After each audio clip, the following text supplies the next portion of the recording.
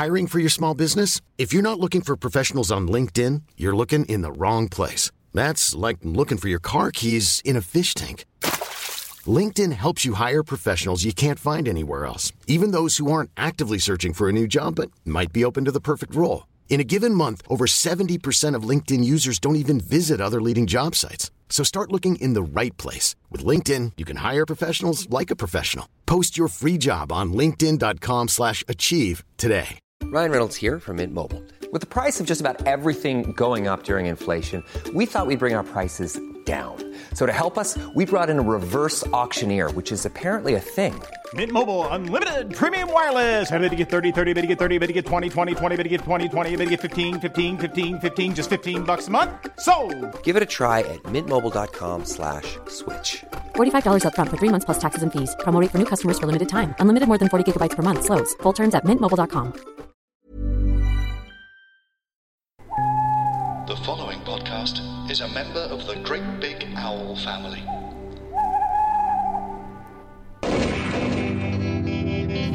Smash Pod.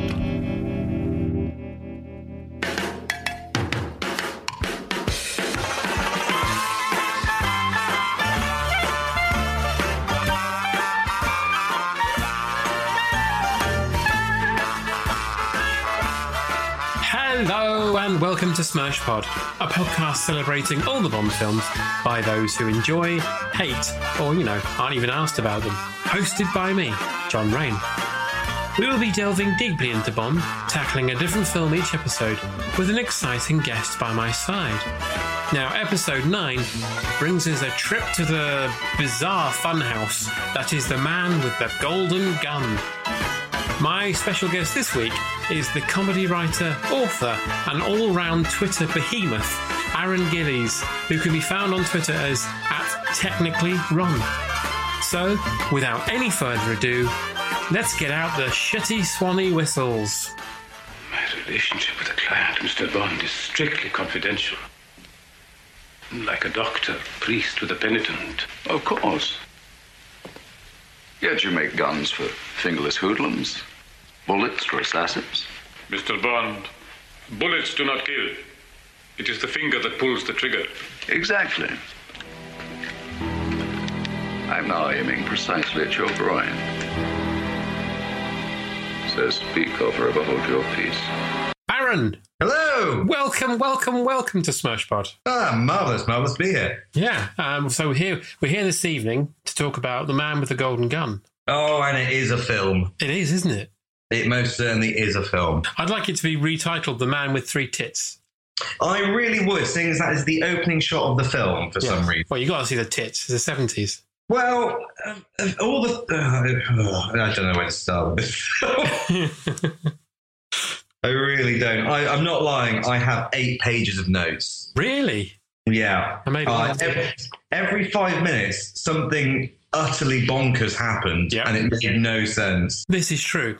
I mean, you start with, you're obviously seeing Scaramanga's 3 tits, which made me think, is he related to the woman from Total Recall? Well, exactly. And unfortunately, not as attractive. And then the next scene you get is, right, so I've already forgotten her name. Anders? Yeah. She's just washing his legs. Yeah. Which seems to never really be addressed and seems just to be part of her daily routine. Yeah, and then he's drinking Guinness. He is. Yeah. Oh, it's utterly weird. You know you're in for something. Oh, also, okay, first of all, how is this film 2 hours and 5 minutes long? Yeah, it goes on, doesn't it? It does. This was one of the lowest grossing Bonds, wasn't it? Yeah. Kind of see why. Yeah, it does go on a bit. It does. But I will let you. I really could talk about this. I've been dying to talk about this film all day. So, well, please do. That's why you're supposed to be here. You're not just here to listen to me. That would be a waste of everyone's time. It would be just a 3-hour rant of what the bloody hell is going on in this film. Oh, we allowed to swear on this podcast, by the way. Of course. Fuck yes. Yeah. Fanny. There you go. I particularly liked Scaramanga's. Have you been to Chessington? I have, unfortunately. Yeah, have you been to Hocus Pocus Hall? I have not. So we're going to go into the mad circus dungeon. Yeah, I recently went there with my kids, and I went into Hocus Pocus Hall. It looks very much like Scaramanga's pointless dungeon thing. Look, right, so at what point in building this... First of all, who does he employ to build this place? Yeah. It makes no sense. And then second of all, why would you have that at the bottom? So he has that to... The first dude that arrives is obviously some sort of hitman. Yeah, he was in Diamonds Are Forever as well, that guy. Right, okay. I was going to ask, because I think there's a couple of ties to other Bond films in this. Yeah. Oh, so it's probably a good thing to put it out there at the moment. This is the first non-Daniel Craig Bond film that I've seen. Oh, I'm really sorry. Yeah. Yeah. I think I might have watched Moonraker, but I can't remember any of it. Yeah, this isn't the best one to start on, but... It's certainly unique. Christopher Lee called this one of his best bad guy roles he's ever played. He is good in it. He's flipping brilliant in it. He's in everything, though. There's that lovely scene at the end where him and Roger Moore are stood on the beach with their pistols raised before they're going to duel. Yeah. It's like the director thought, right, I've got this scene in my head. We just need to figure out a film around this scene. And at no point did anyone think what that film was going to be. And they just kept writing on the set. Yeah. And this film emerged. I remember, when I was little, I remember Christopher Lee being on, someone will correct me on this, they always do, being on Saturday Superstore with the Golden Gun, which he was able to deconstruct and then build again. Amazing. Yeah, it was amazing. I thought it was so cool. Also loving the fact that his gun is basically a Meccano set. Yeah, well, I've put it something that you'd probably win at an Esso garage. Exactly that. It's, what is it, a lighter, a pen, and a cigarette case? Yes, and for some reason all of those things still work with it not being a gun, but then when it turns into a gun. Yeah, you'd think the cigarettes might be a bit off by then. Well, you would think so, or maybe the golden bullet would come out covered in ink or something. Yeah. It doesn't make... another boring bit of trivia in the research that I've done on this film. I've spent more time researching this film than I think I did spending time on working on my marriage vows. Is that when Christopher Lee was doing the press tour for this, he went through US Customs and they confiscated the Golden Gun. And it took him bloody ages to get it back. Really? Yeah, apparently so. Wow. These days they just let him go, of course. Well, no, of course. Well, he's white. He'd get through straight away. Exactly, yeah. Right, where are we? We're still in... Oh, Mad Circus Dungeon. Okay. Also, worst mannequins, fake people in the world, which are obviously actors because they're wobbling. Yeah, the Al Capone whose 10 arms fall off, but he looks like a real man. He's a real man. He blinks. Oh, I know, yeah. It's marvellous. And that fake Roger Moore, which is obviously real Roger Moore. Roger Moore in waxy makeup.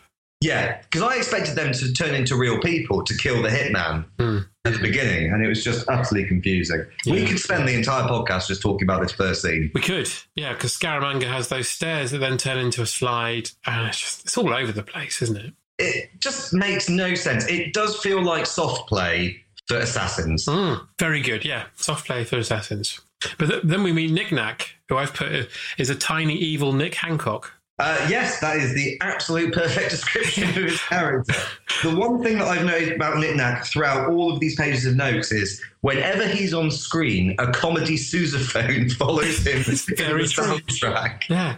Even, to jump ahead massively, in his last fight with Bond, which is a really rather intense fight, there's the comedy sousaphone behind it. Yeah. And it really takes any sort of tension away. It's just wonderful. It's a sousaphone that straddles the line of comedy and porn. It really is. You expect lots of naked women to just burst onto screen at any point. But he is in Thailand after all. I mean, well, indeed, they do really hone that. What else have we got here? Oh God, I just don't know. Well, I've written that the theme tune feels like the lyrics are written by Sid James. He has a powerful weapon. It is one of the most perverted Bond theme tunes. It is. I mean, there's just no subtlety about it at all. Oh no, completely and utterly. It literally is just a song about a cock going off. Yeah. And it lasts 4 minutes. Yeah. It comes just before the kill. Yeah. Absolute madness. And how they got, it was one of Lulu's, I don't think it even got into the top 20, let alone the top 30, I think. It was absolute, By the time this film had got into this bit, we'd had the weird leg washing, Nick Nack, the circus dungeon, and then this bonkers song, and I just kind of thought, I am on board with this film. I did warn you. Is going to make no sense whatsoever. And you know what? It makes no sense. No. And nothing happens in this film. No.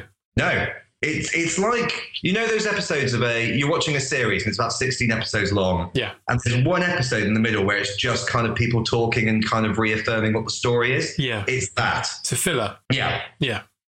Because the stake in this is a gun that... It was the energy crisis, isn't it? Oh, yeah, they just randomly bring that in. Yeah. And they're all really worried about it as well. Oh, the energy crisis. Oh. Yeah. And then, like, 2 minutes after that, they're done with the energy crisis bit, and then it comes back an hour and 45 minutes later.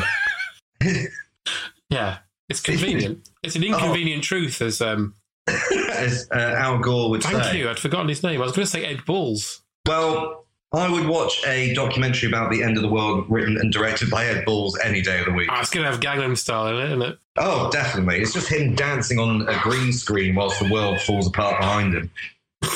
I definitely watched that. Yeah, same. But I liked it when Bond went to see M and they said that Fairbanks was killed, the previous agent. 002. Yeah, and he said that he was in he died in Beirut, 69. And I thought, that's a bit too much information, isn't it? But what a way to go. That is, well, judging by the woman that Bond meets later on, who 002 is supposed to be in, he was in a clinch with. Oh, yeah, the belly dancer. Yes, I'm guessing that particular sexual position would not have been off the cards at that point. So, no, that's it. Yeah. Because Bond has to eat that squashed bullet, doesn't he? Right, that's a whole other thing. Yeah, he has to shit it out. Yeah. Oh, okay. We're jumping ahead a wee bit. Yeah, sorry. I've got notes about the belly dancing scene. Like, this is ridiculous. But... So she keeps the golden bullet that killed the bloke in her belly button, which is tapered at the end, quite severely tapered, like a impact. And then Bond eats it and seems by accident, and seems to have no medical problem passing it. No. I am not a doctor. I have watched enough Grey's Anatomy to know that if you're passing a tapered bullet, that you would die. Yeah. Or his arsehole would explode. One of the two. Yeah, well, I've put here that Bond has to shit out a squashed bullet, which is a great deleted scene we were robbed of. Yes, indeed. I would watch, much rather than this film, I would watch 2 hours and 5 minutes of James Bond on the toilet trying to have to deal with that bullet. Yeah. With full Dumb and Dumber sound effects in the background. They call it number 2 with a bullet. Oh, there you go. Yeah. See? Yeah. How are you not writing these films? This is ridiculous. No, I should be. But yeah, so you get that bit where he goes to see the belly dancer, but you get that good joke when she says, "I've lost my charm." That's quite funny. Okay, so I don't know if this is probably like very well known within the Bond fan world, and I will apologise to all the listeners who are massive Bond fans that know all these things already. So in the fight sequence when all of these people break in for no reason, and we're jumping ahead of ourselves here. Yeah. There's a lot more to discuss. Yeah, let's park that. Okay. First of all, in the scene where Bond is talking to M and the people in charge, why is every man in this film 70 years old? It's the 70s. It's ridiculous. Roger Moore looks like he's made of rich mahogany, and then every other British bloke in this film looks like they should be claiming like disability allowance. Yeah. It's absolutely bonkers. M is obviously a furious alcoholic. He looks awful at this. Oh, yeah. I mean, however, I will not hear a bad word said against Q. He just looks his hands. He just looks wonderful. He's got pig's hands, though. Oh, what? Explain that. In one of the previous films, you see close-up of his hands showing a gadget, and he's just got the most disgusting hands I've ever seen in my life.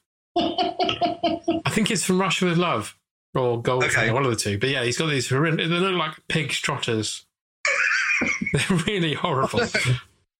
Do you think that's why he has to live underground and just like burrow away with gadgets the entire time because he's not allowed on the surface anymore for his affliction? I think so. I think that's why probably from those films onwards, you only ever see him behind a desk or from chest upwards. Yeah, or his hands just off screen, so you never really see them. Yeah, I mean they're very close to being like lobster claws. Yeah, they're not nice.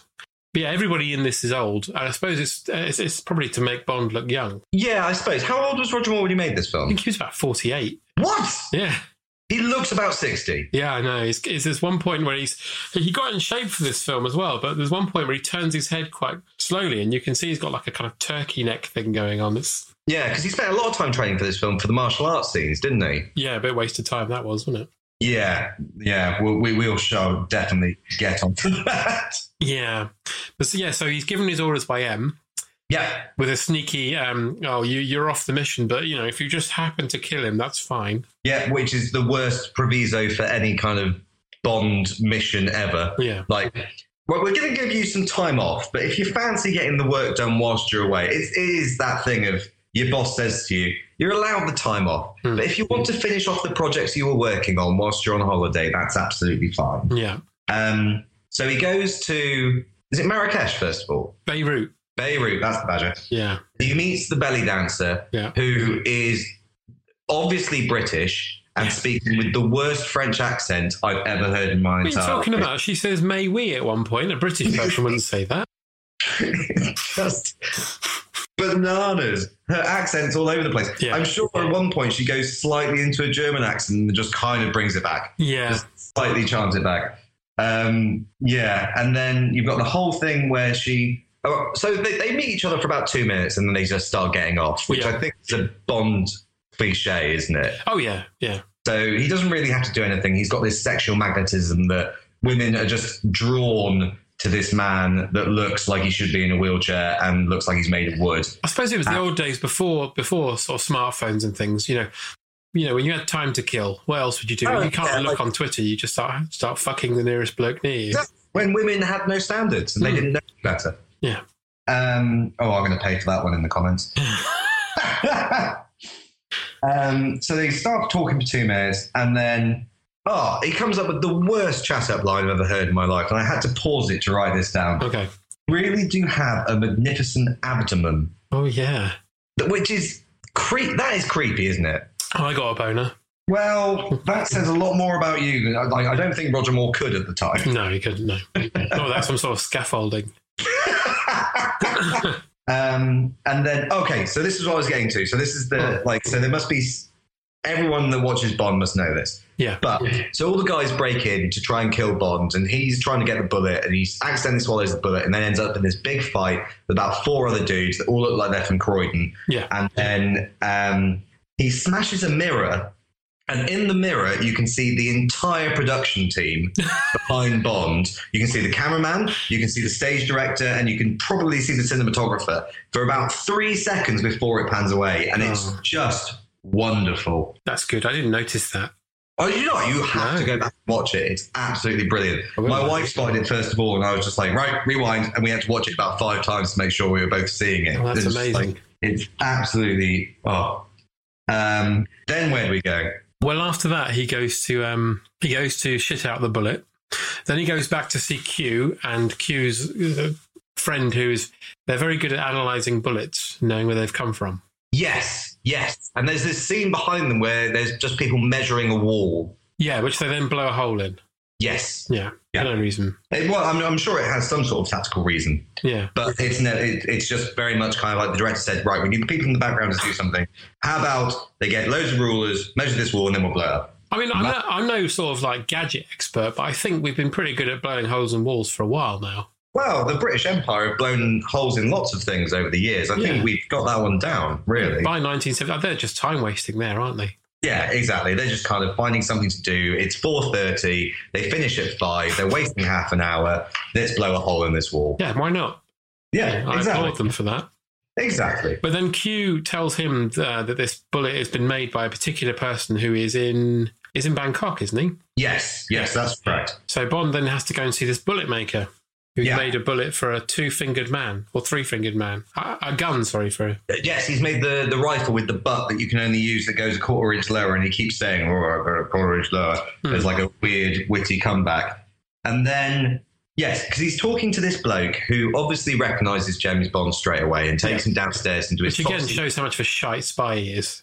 Right, this is what I was going to get to as well, because I was listening to last week, and you and Nick went through this quite a bit, but he introduces himself to fucking everyone. Yes. It's ridiculous. He does it in the first 3 minutes of meeting someone, usually. Yeah, you've even had instances in other Bond films where he'll walk into a bar and they'll be like, "You'll use your drink, Mr. Bond?" It's just like, how is he a secret agent if everyone knows him? He isn't. He's mentally ill. Anyway, so he goes to see the Bullet Maker, and the Bullet Maker, he threatens the Bullet Maker by shooting him in the cock. Yes. Well, he just misses his cock. By an inch. But this guy also says as well that his clients are all confidential. But he's already told Bond that he's made a golden gun for someone. He was showing off at that point, wasn't he? Yeah. He's the worst secret gun maker in the entire world. Yeah. He's literally showing him another one for a guy that can only shoot with 2 fingers. I'm guessing in the assassin world, that bloke's going to be famous for only having 2 fingers. Yeah. So when they start like, oh, who's this gun for? Well, it's for Johnny 2 Fingers over here. You're like, oh, Jesus, bloody hell. Yeah, he's a bit shit. It feels like the writers were on mescaline for a lot of this film and just phoned it in on hangovers. Oh, there's a lot to come up about the writers possibly being on mescaline, yeah. Oh, my God. It's just, I mean, at this moment, we've been speaking for 20 minutes and we are 10 minutes into this film. Yeah. The podcast is going to be 18 hours long. Yeah, it is going to be. But then Bond, he finds out where the bullets have been ordered from. So he goes to this Anders hotel room and he convinces this waiter to just randomly let him in any room. Yeah, that's dodgy to begin with. And then he kind of sneaks into the room like a man that has snuck into women's rooms a lot of the time. At this point, he's less James Bond and more Ted Bundy. Yes, if he was a real person now, he would be on a sex register. Oh, yeah. So he finds her in the shower and has absolutely no problem watching her get around naked, which would also bring him up on several kind of sexual assault charges, I imagine, at the MI5, MI6? Which one is it? I can't remember. Yeah, whatever. Hey, it's Danny Pellegrino from Everything Iconic. Ready to upgrade your style game without blowing your budget? Check out Quince. They've got all the good stuff, shirts and polos, activewear, and fine leather goods, all at 50 to 80% less than other high-end brands. And the best part? They're all about safe, ethical, and responsible manufacturing. Get that luxury vibe without the luxury price tag. Hit up quince.com/upgrade for free shipping and 365-day returns on your next order. That's quince.com/upgrade.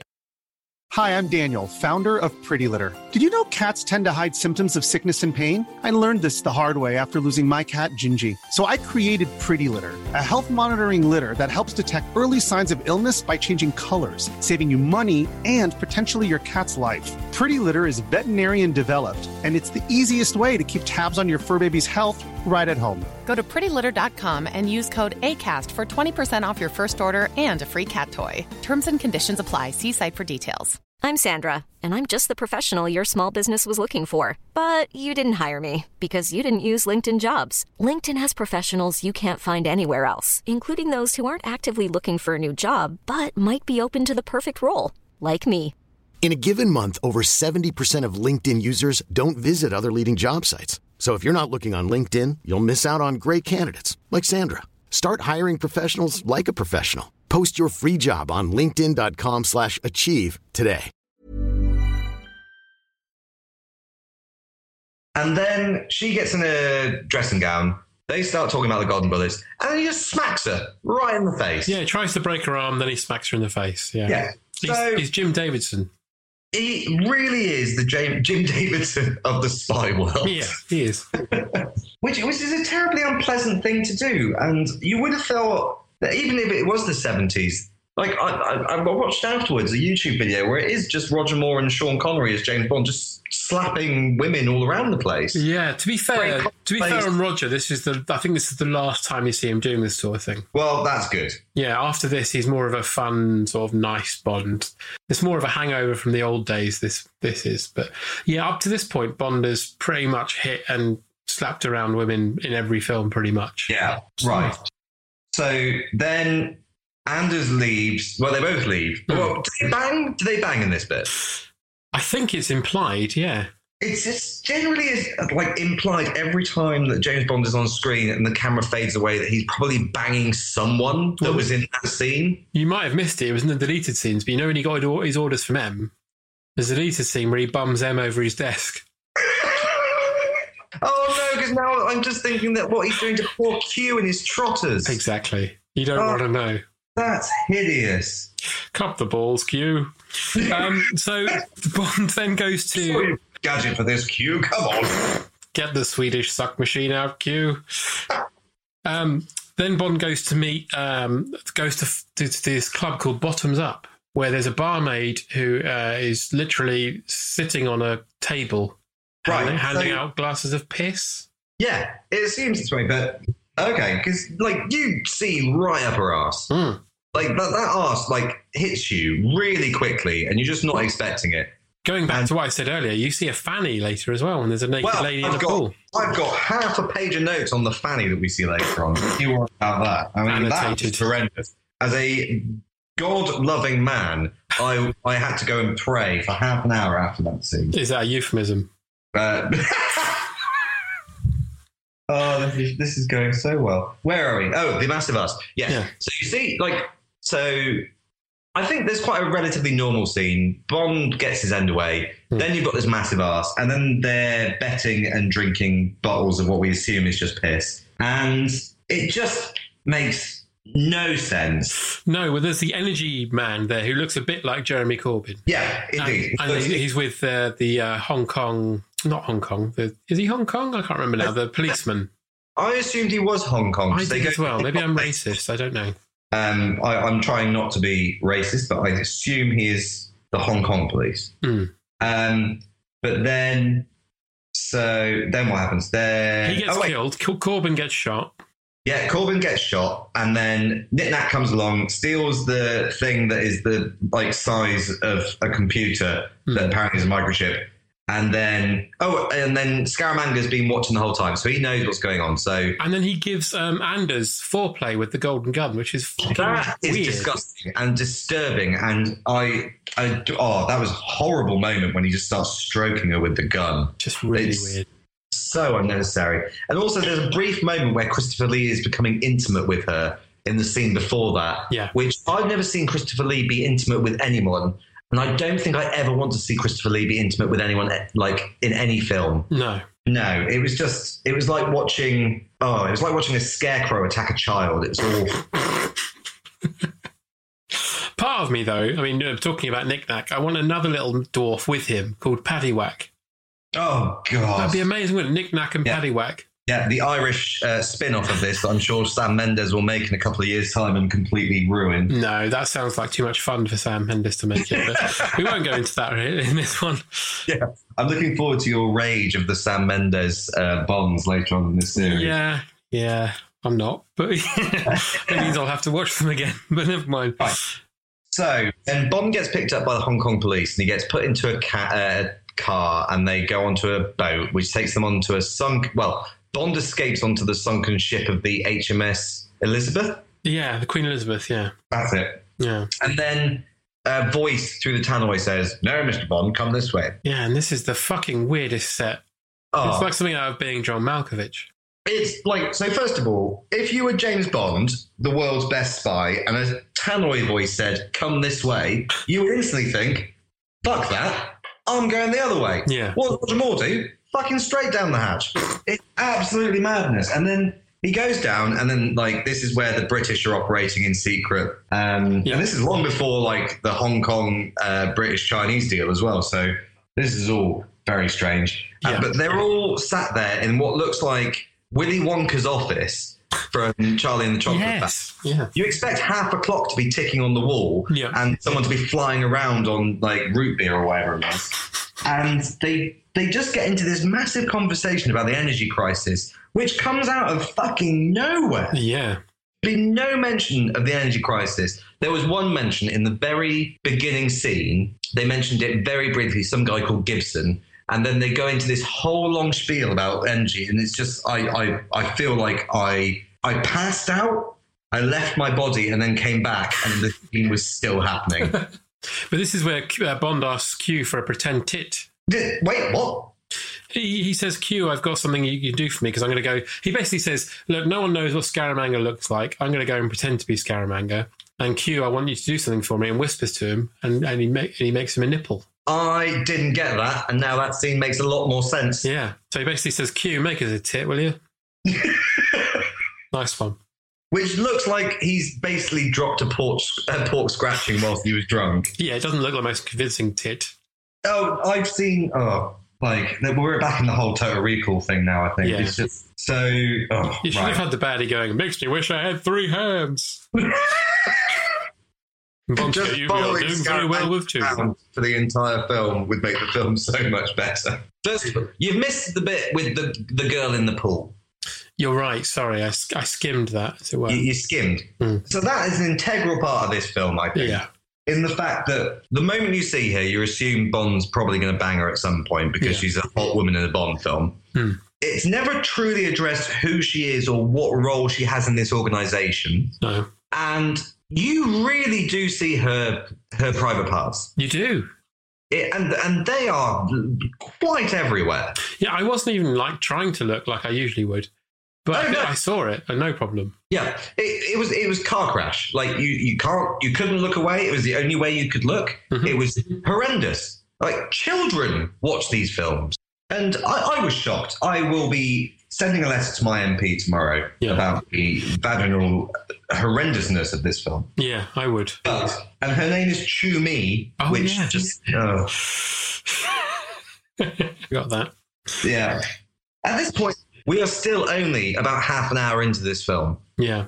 It's the most bizarre thing. Right, anyway, skipping ahead. Bond pretends to be Scaramanga, does his bit, and then buggers off, and then the real Scaramanga's there and says, ha ha ha, don't worry about it, I've got this sorted. Yeah, and there's just that wonderful scene where Bond, whilst he's pretending to be Scaramanga, meets High Fat. Is that his name? Yeah. And he's and High Fat just kind of says, "Oh, I've never heard of James Bond." And Bond, playing Scaramanga, but obviously trying to big up Bond, just goes, "Oh, have you not? He's one of the best secret agents of the world. He's really good. He can bench press 200 pounds. Have you ever seen him eat a steak? He can do it in 30 minutes. His penis is massive." He goes on for ages bigging himself up, at which point you would have thought High Fat just went, either Scaramanga really fancies James Bond or this is James Bond. Yeah, I mean, we'd all like to write our own reviews, wouldn't we? Well, I mean, he's literally listing off his dream CV or like his dream Tinder bio. Yeah. To a guy that he's only met for 30 seconds. Yeah. But he has to come back that evening, doesn't he? And when he comes back, that's when we just get the weird shit. I mean, that's like... So it just ramps up to another level of weirdness. So we also get the joke about him taking off the nipple and saying it was quite titillating. Oh, my God. Yeah. And you know the fact that there was a bunch of writers sat in a writer's room going, this is the funniest joke that anyone's ever written, as he flips like a burnt Walker's crisp into the bush and just goes, this is quite titillating. And yeah, have we seen the Hong Kong policeman's daughters at this point? Yeah, his nieces, aren't they? Yeah, I think... Are they nieces? Right. I think you see them for the first time at this point, don't you? When he gets in the car with them. Which just isn't addressed. No. For at least another 20 minutes. Yeah. So it does seem like this Hong Kong policeman is kind of got a weird fetish. Of grooming. And just like driving girls around. Yeah. Is fairly disturbing. But then when he goes back in the evening, the statues that were in the garden that look shite of little people with tridents and sumo wrestlers are suddenly real sumo wrestlers. Yeah. And Nick Nack, dressed as a little devil with a trident. Yeah. Who knocks out Bond after he has a small fight with 2 sumo wrestlers. He wins that fight by giving a sumo wrestler a wedgie. Yeah. And I was not 100% invested in this film at that point. Mm-hmm. And at that point, I was 100% invested in the fact that James Bond now just wedgied people to death. Yeah. He should have carried it on, really. I mean, slightly jumping all over the place. This is a film where James Bond wedgies a sumo wrestler to death, slaps a woman in the face, pushes a child into the water who could have drowned. Yeah. See an American guy punch an elephant in the head. Yeah. Like, there's so much going on in this film. Oh, right. Anyway, so, yes. So he has to fight with the sumo wrestlers, and he wedges one of them to death, and then... Does he just punch the other one? Yeah, I think so. And then he gets knocked out by a dwarf holding a trident.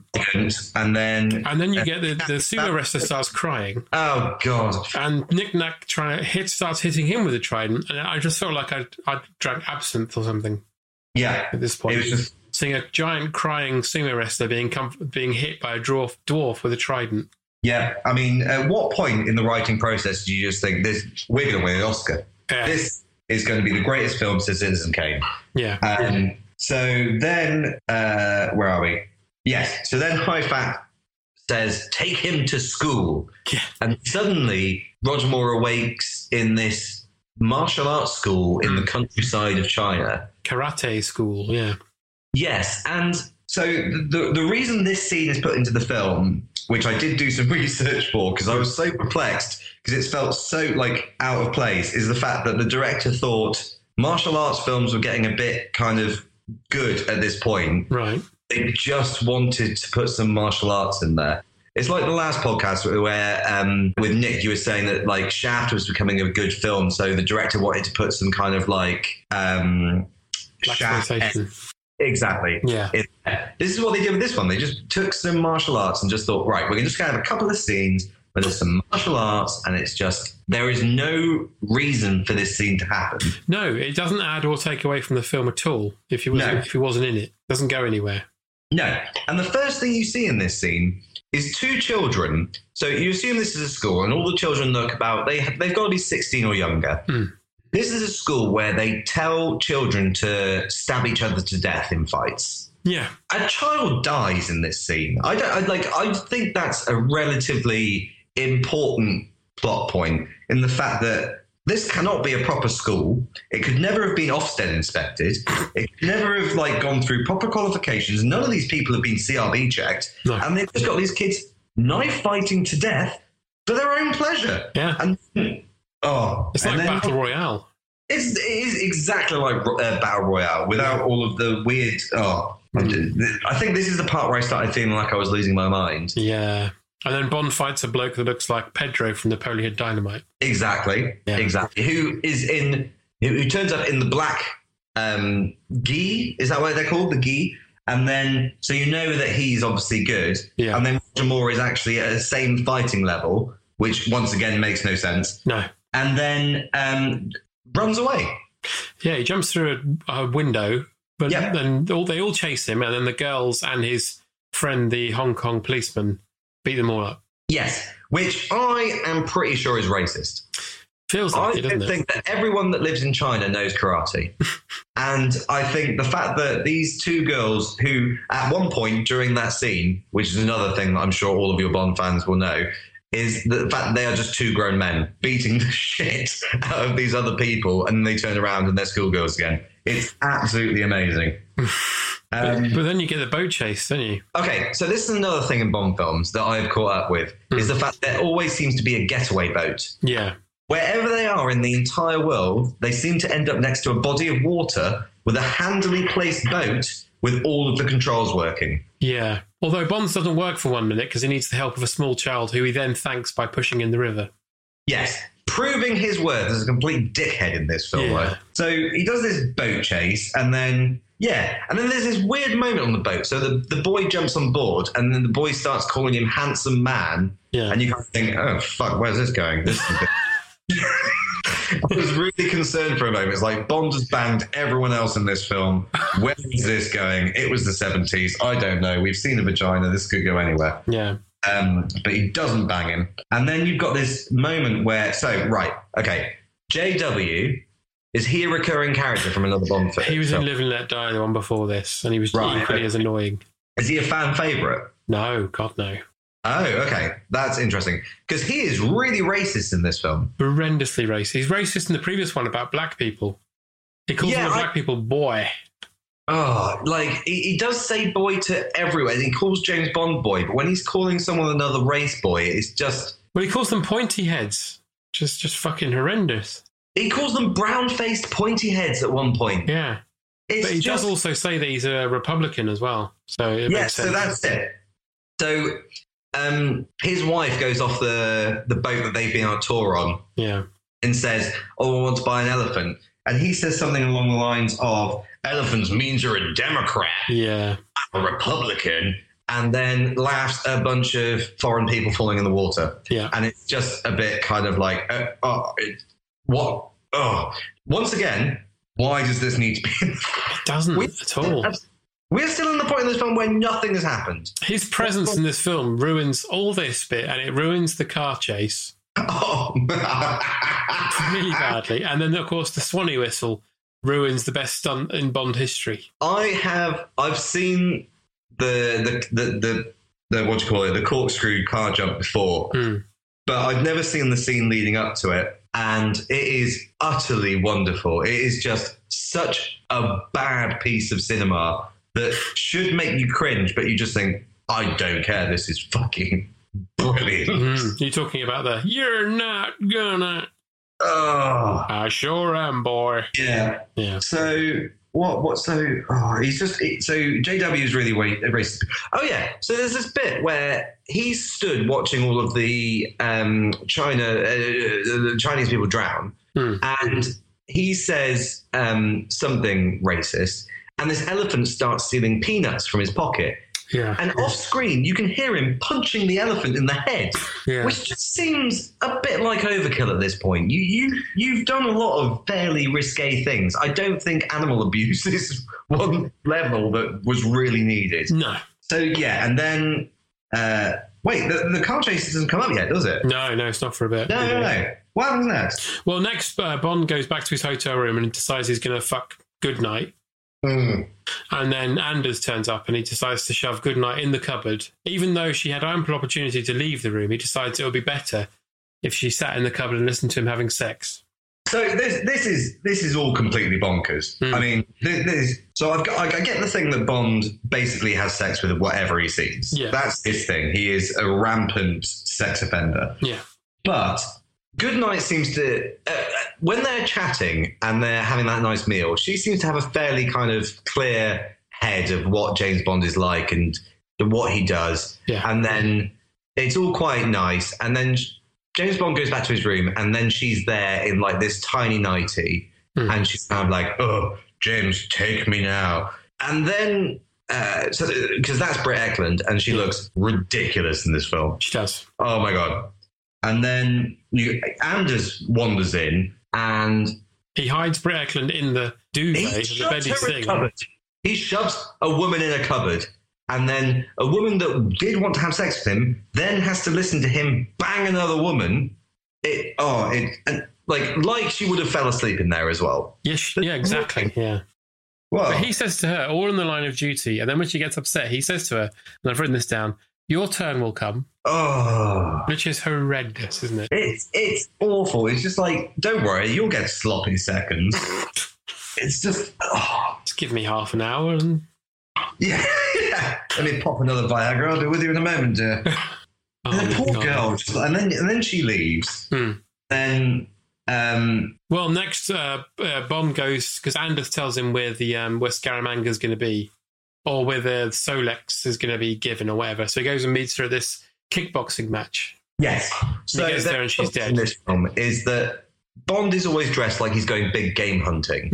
He's always got a lot. Have you ever seen that episode of The Mighty Boosh? I think it's the second episode of the second season where Howard's got his utility velvet tweed like suit. Yes, it rings a bell. 17 pockets and it all zips down to pants. Yeah. That's what Bond looks like he's wearing throughout this film. Yeah, it's not a good look. It's not. There are so many pockets. And at one point, right, this is how many pockets he's got. At one point at the end, I know I'm jumping ahead, he gets the Solex thing, puts it inside of his shirt. Yeah.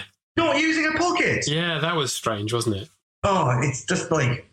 right, okay. So we're at the... kickboxing match, and Anders is dead. Yes, so she's still sat up, which troubled me again. So... if she had been shot dead, there are several things the body does when it dies. First of all, you lose all stature. For the first half an hour, rigor mortis sets in after about half an hour. The moment you're shot, your body would crumple. So she would not be sat up straight. Second of all, the body voids itself quite violently when you die. She would have a mess everywhere around her. And Bond just doesn't seem to notice anything. He's supposed to be the greatest spy in the world, and he sat talking to a mannequin for about 5 minutes. Yeah. It's... oh. But then you get Scaramanga turning up, and they have quite a nice little good guy, bad guy chat, I thought. I mean, that's great. I mean, you can understand why Christopher Lee said that this was one of the best bad guys to ever play, because every scene, I know I've slagged off this movie so far, like, relentlessly, and I'm sure a lot of people will be angry at me, but Christopher Lee's never done a bad performance, in my opinion. No. And this, every line he delivers with such weird villainy. Yeah. It's absolutely amazing. But he's at this point, Bond's being threatened by Nick Nack with a tiny little gun. Oh, yes, because why not? Why not?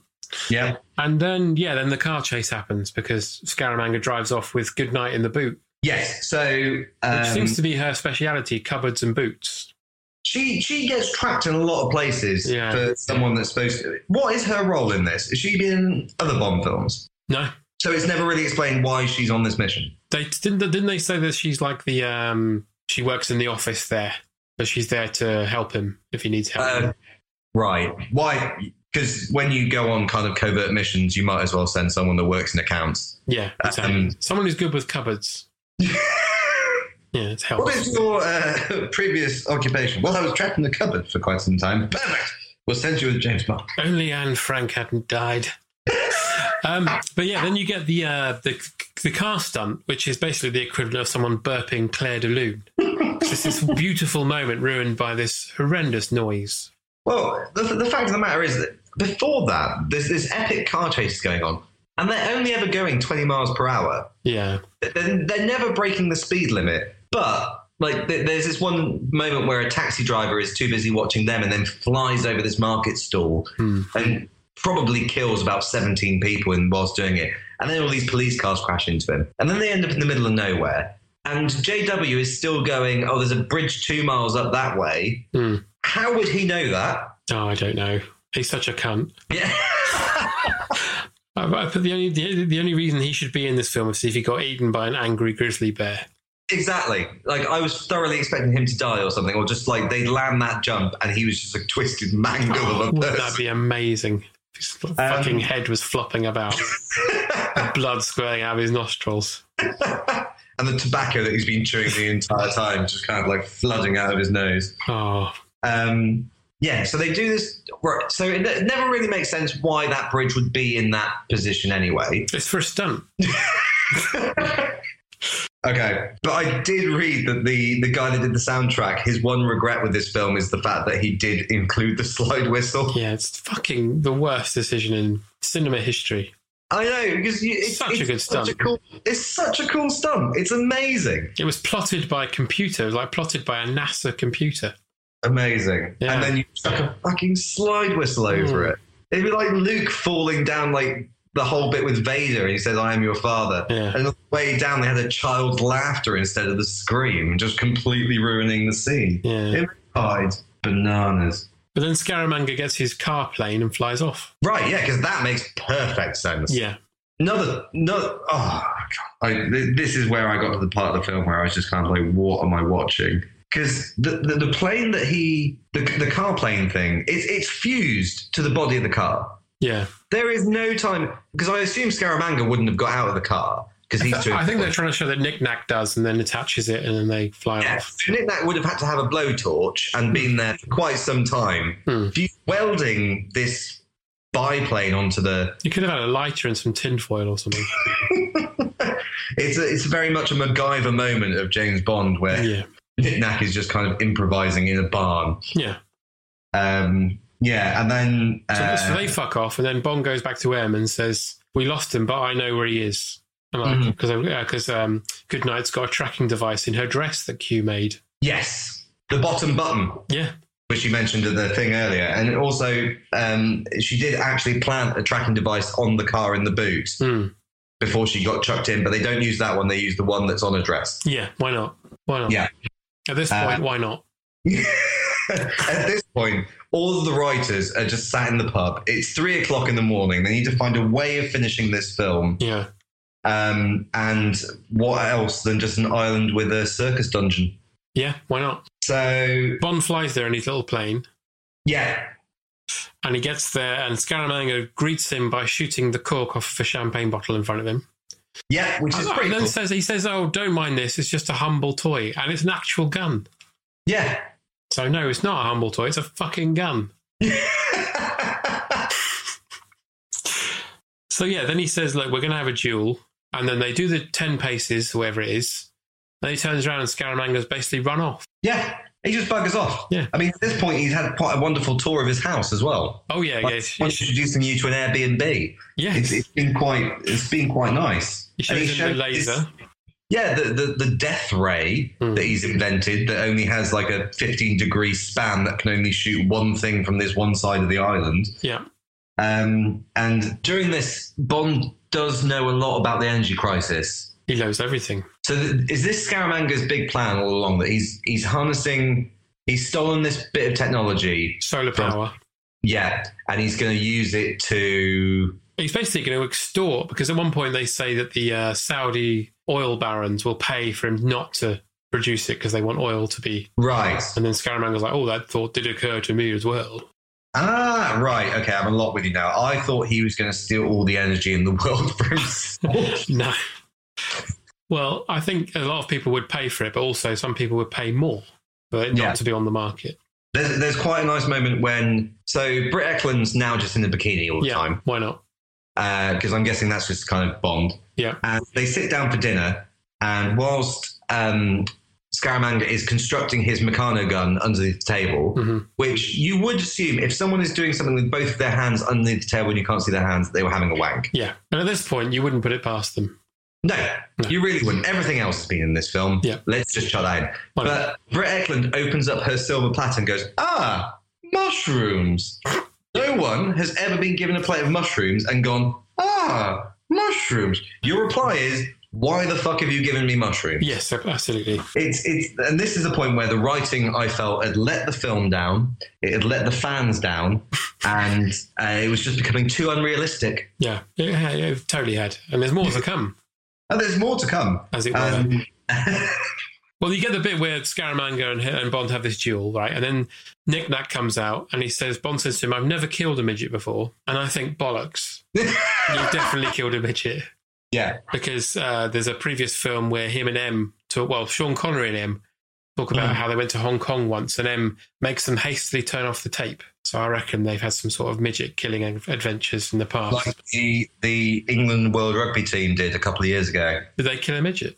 Well, they didn't kill a midget. They were throwing midgets like darts in a pub somewhere. Oh, well, there you go. That's probably what they did. I'd like to think that James Bond and M, when they go on holiday, they just do sorts of weird shit like this. Probably use the midget as contraception.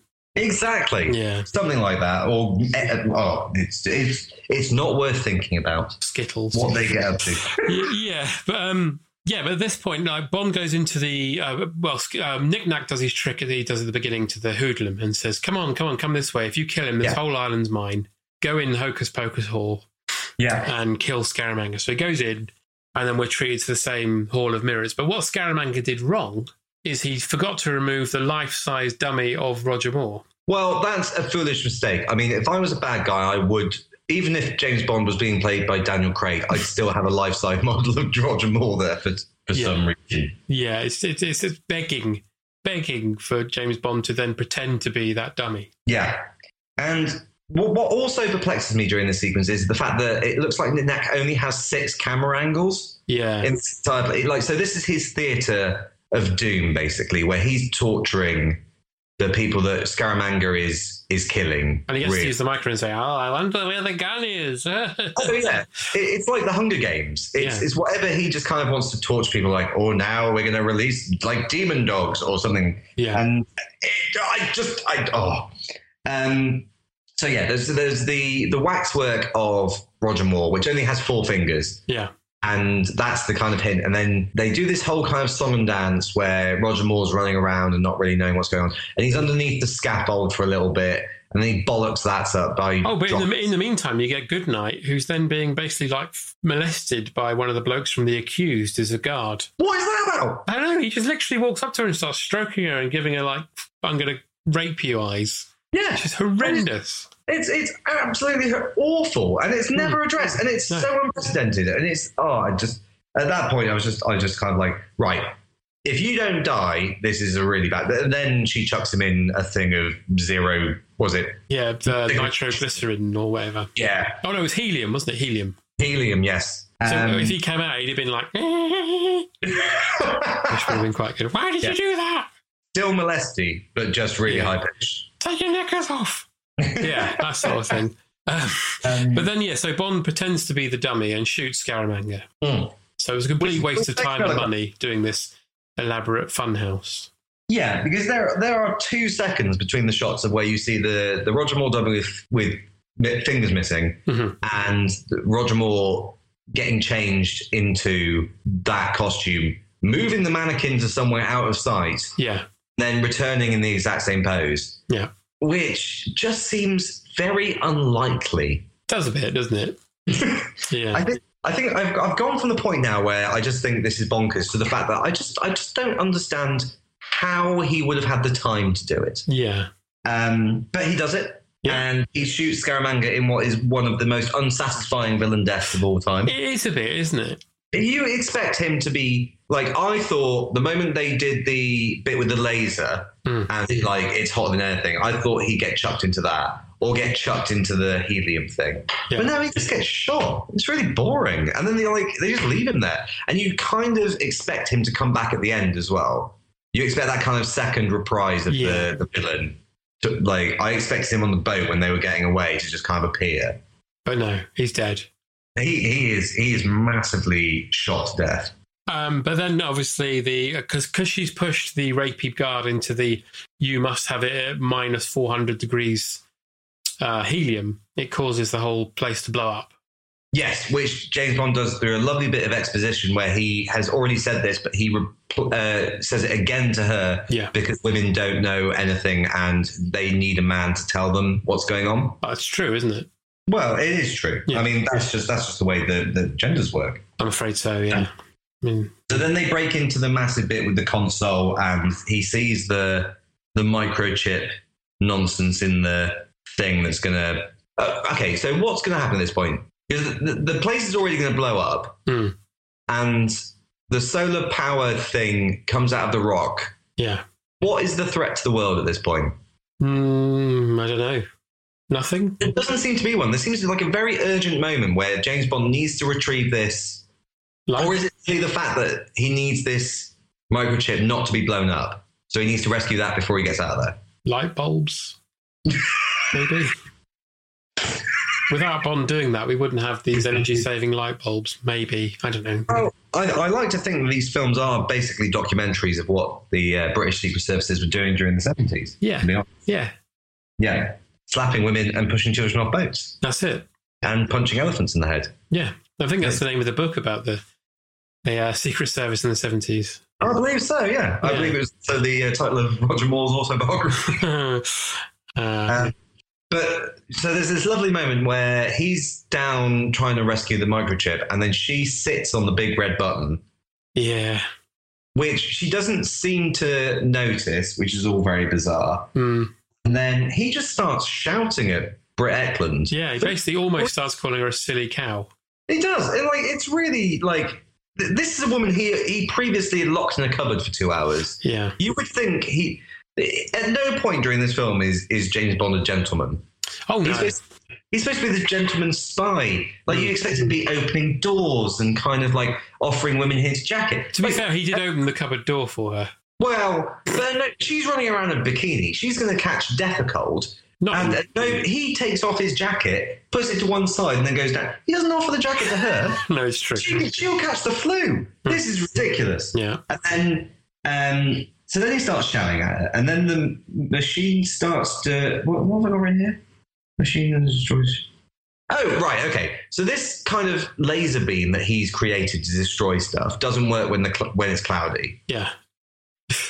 Which means it would be no threat to Britain. Yeah, absolutely. So James Bond at that point, so this is about 20 minutes before this scene, and the clouds aren't... it's a bit cloudy. You're not going to be able to use your weapon. No. We're going to be fine. Yeah. I'm going to go home. I'm going to have a cup of tea. I'm not going to shout at Britt Ekland for no reason. And then left. But no. And then... Oh, yeah. And then there's this rather lovely moment where... So everything starts... He gets the microchip. They start running out. And then there's this rather lovely moment where you get to play that nice game, which happens in every 70s film of, is it the actor or is it the stunt double? And at one point, Britt Ekland is running next to a bloke that is obviously 6'8" and looks absolutely gaunt, and it's absolutely amazing. And he's kind of running, and it keeps switching between him and Roger Moore, and it's just so lovely. And she says, round here, there's Scaramanga's junk. And I was really hoping it would be his penis. Yeah, me too. But it was a boat. I was like, his penis had just flown off and just landed. Yeah. It's like a prize that James Bond could keep in a trophy chest. Yes. But it was a boat with knick-knack in it. Yeah. Yeah. So that's the kind of villain reprise you expect at the end. You expect that to be Scaramanga, and it turns out to be Knick-Knack. And whilst there's this fight going on between Knick-Knack and James Bond, the sousaphone returns. And it really is like in the background of this awful fight where he is practically just killing a midget. But he puts him in a suitcase. He puts him in a... So he's put a woman in a cupboard, and then he puts a midget in a suitcase. Yeah. And then it does seem like he's gone out and drowned him for a couple of seconds. He suggests he does. She goes, "You didn't," and he goes, "I did. Yeah, I fucking did." And then it turns out he's actually just being attached to the crow's nest. Yeah. So you kind of feel like, okay, at least he hasn't died. But then we get the worst bit as well, because you know he's made Goodnight listen to him fucking Anders. Yeah. M rings him, and he basically says, "Hang on," and puts the phone down and starts fucking Goodnight. So M's like going, "Hello, hello." It is the worst line in the entire film. Is when M says, "Can you put Goodnight on the phone?" And Roger Moore just says, "She's just coming, sir." Oh God, yeah. And it's just like, oh no. Oh, it's like listening to your granddad read porn at you. It's awful. It makes your genitals go up inside yourself. Yeah. It's not pleasant. No. And that was a film. That was a film. But we have reached the point in the podcast where I ask you to smash quickfire questions. Ah, excellent. Yeah, so fingers on buzzer, but no buzzers, obviously. Well, because you've only seen this and some Craig ones, haven't you? So this question might not apply to you so much, but I'll give it a go. Well, who is the best Bond, and what is the best Bond film? All right, I've just realised that I've seen another Bond film. Oh, I'm going with Timothy Dalton. Oh, and what's the best Bond film? I can't remember the name of the film. Okay. I remember there being a shark involved, and I watched it with my dad when I was about 15, and I remember it being absolutely awesome. License to Kill, I'd imagine. That's the one. Yeah. Good. That's excellent. So who is the worst Bond, and what is the worst Bond film you've seen? I'm going to go with Roger Moore and The Man with the Golden Gun. Excellent. Okay, so who would you have as James Bond next? If Craig. Ooh. Yeah. I was very much on the Idris Elba kind of train whilst that thought was going around. But I would love to see Olivia Colman as Bond. Really? Yeah, I think just for one or two. I think that'd be absolutely amazing, just to turn it around and give it a breath of fresh air, because the Craig films are just so formulaic now and boring. And he just looks like he's not having a good time whilst he's doing it as well, which just doesn't draw you in. Indeed. And he's so boring. Alrighty, so Bond is full of stupid names like Moneypenny, Small Bone, and Goodhead. Give me your best Bond lady name. There's actually someone in James Bond called Goodhead. Yeah, Holly Goodhead. Oh my goodness gracious me. In Moonraker, which is coming soon. Ah. Yeah. So what would be a Bond lady name that you've just come up with? Fine Rim. Pardon? Fine Rim. Fine Rim. Yes. I like that. That's good. Thank you. So if you could come up with a Bond film title that you've just made up. Oh, The Man with the Golden... I was hoping you'd say gun. The Man with the Golden Hen. The Golden Hen. Excellent. Yeah, it's okay. actually just a complete remake of this film. Every time that Christopher Lee, someone playing Christopher Lee, has to get a Meccano hen and put it together very intricately, and then just releases a chicken into the wild. That's beautiful. Yeah, I watched that 10 times. A hypothetical fistfight takes place between Simon Templar, the Saint, and James Bond 007. Who wins? Bond. Excellent. Okay. And finally, you're stranded on an island with Sean Connery, George Lazenby, Roger Moore, Timothy Dalton, Pierce Brosnan and Daniel Craig. Who do you elect as leader to devise your rescue attempt? And if it fails, who do you eat first? Right, I think I'm going to get Timothy Dalton to be the leader because I like him. He seems nice. He seems like he'd go over above the call of duty to sort you out and make sure that you got some food and a nice kind of bed and stuff. I'd eat. Oh, who do I eat first? That's a good one. Are they at the ages where they were in James Bond, or at the ages where they are now? There's whatever you want. If they're at the ages where they are now, I'd probably eat Roger Moore first because I imagine he's quite lean. If they're at the ages where they were, I'd probably eat Sean Connery. I imagine he tastes a bit like veal. Oh, you're probably right. Innocent. Yes, exactly. Well, Aaron Gillies, thank you so much for joining us. I hope I haven't been awful and I make everyone unsubscribe from this podcast. No, you've been wonderful, and I'm sure everyone will agree. So thank you so much for joining us. Thank you. Goodbye. Bye.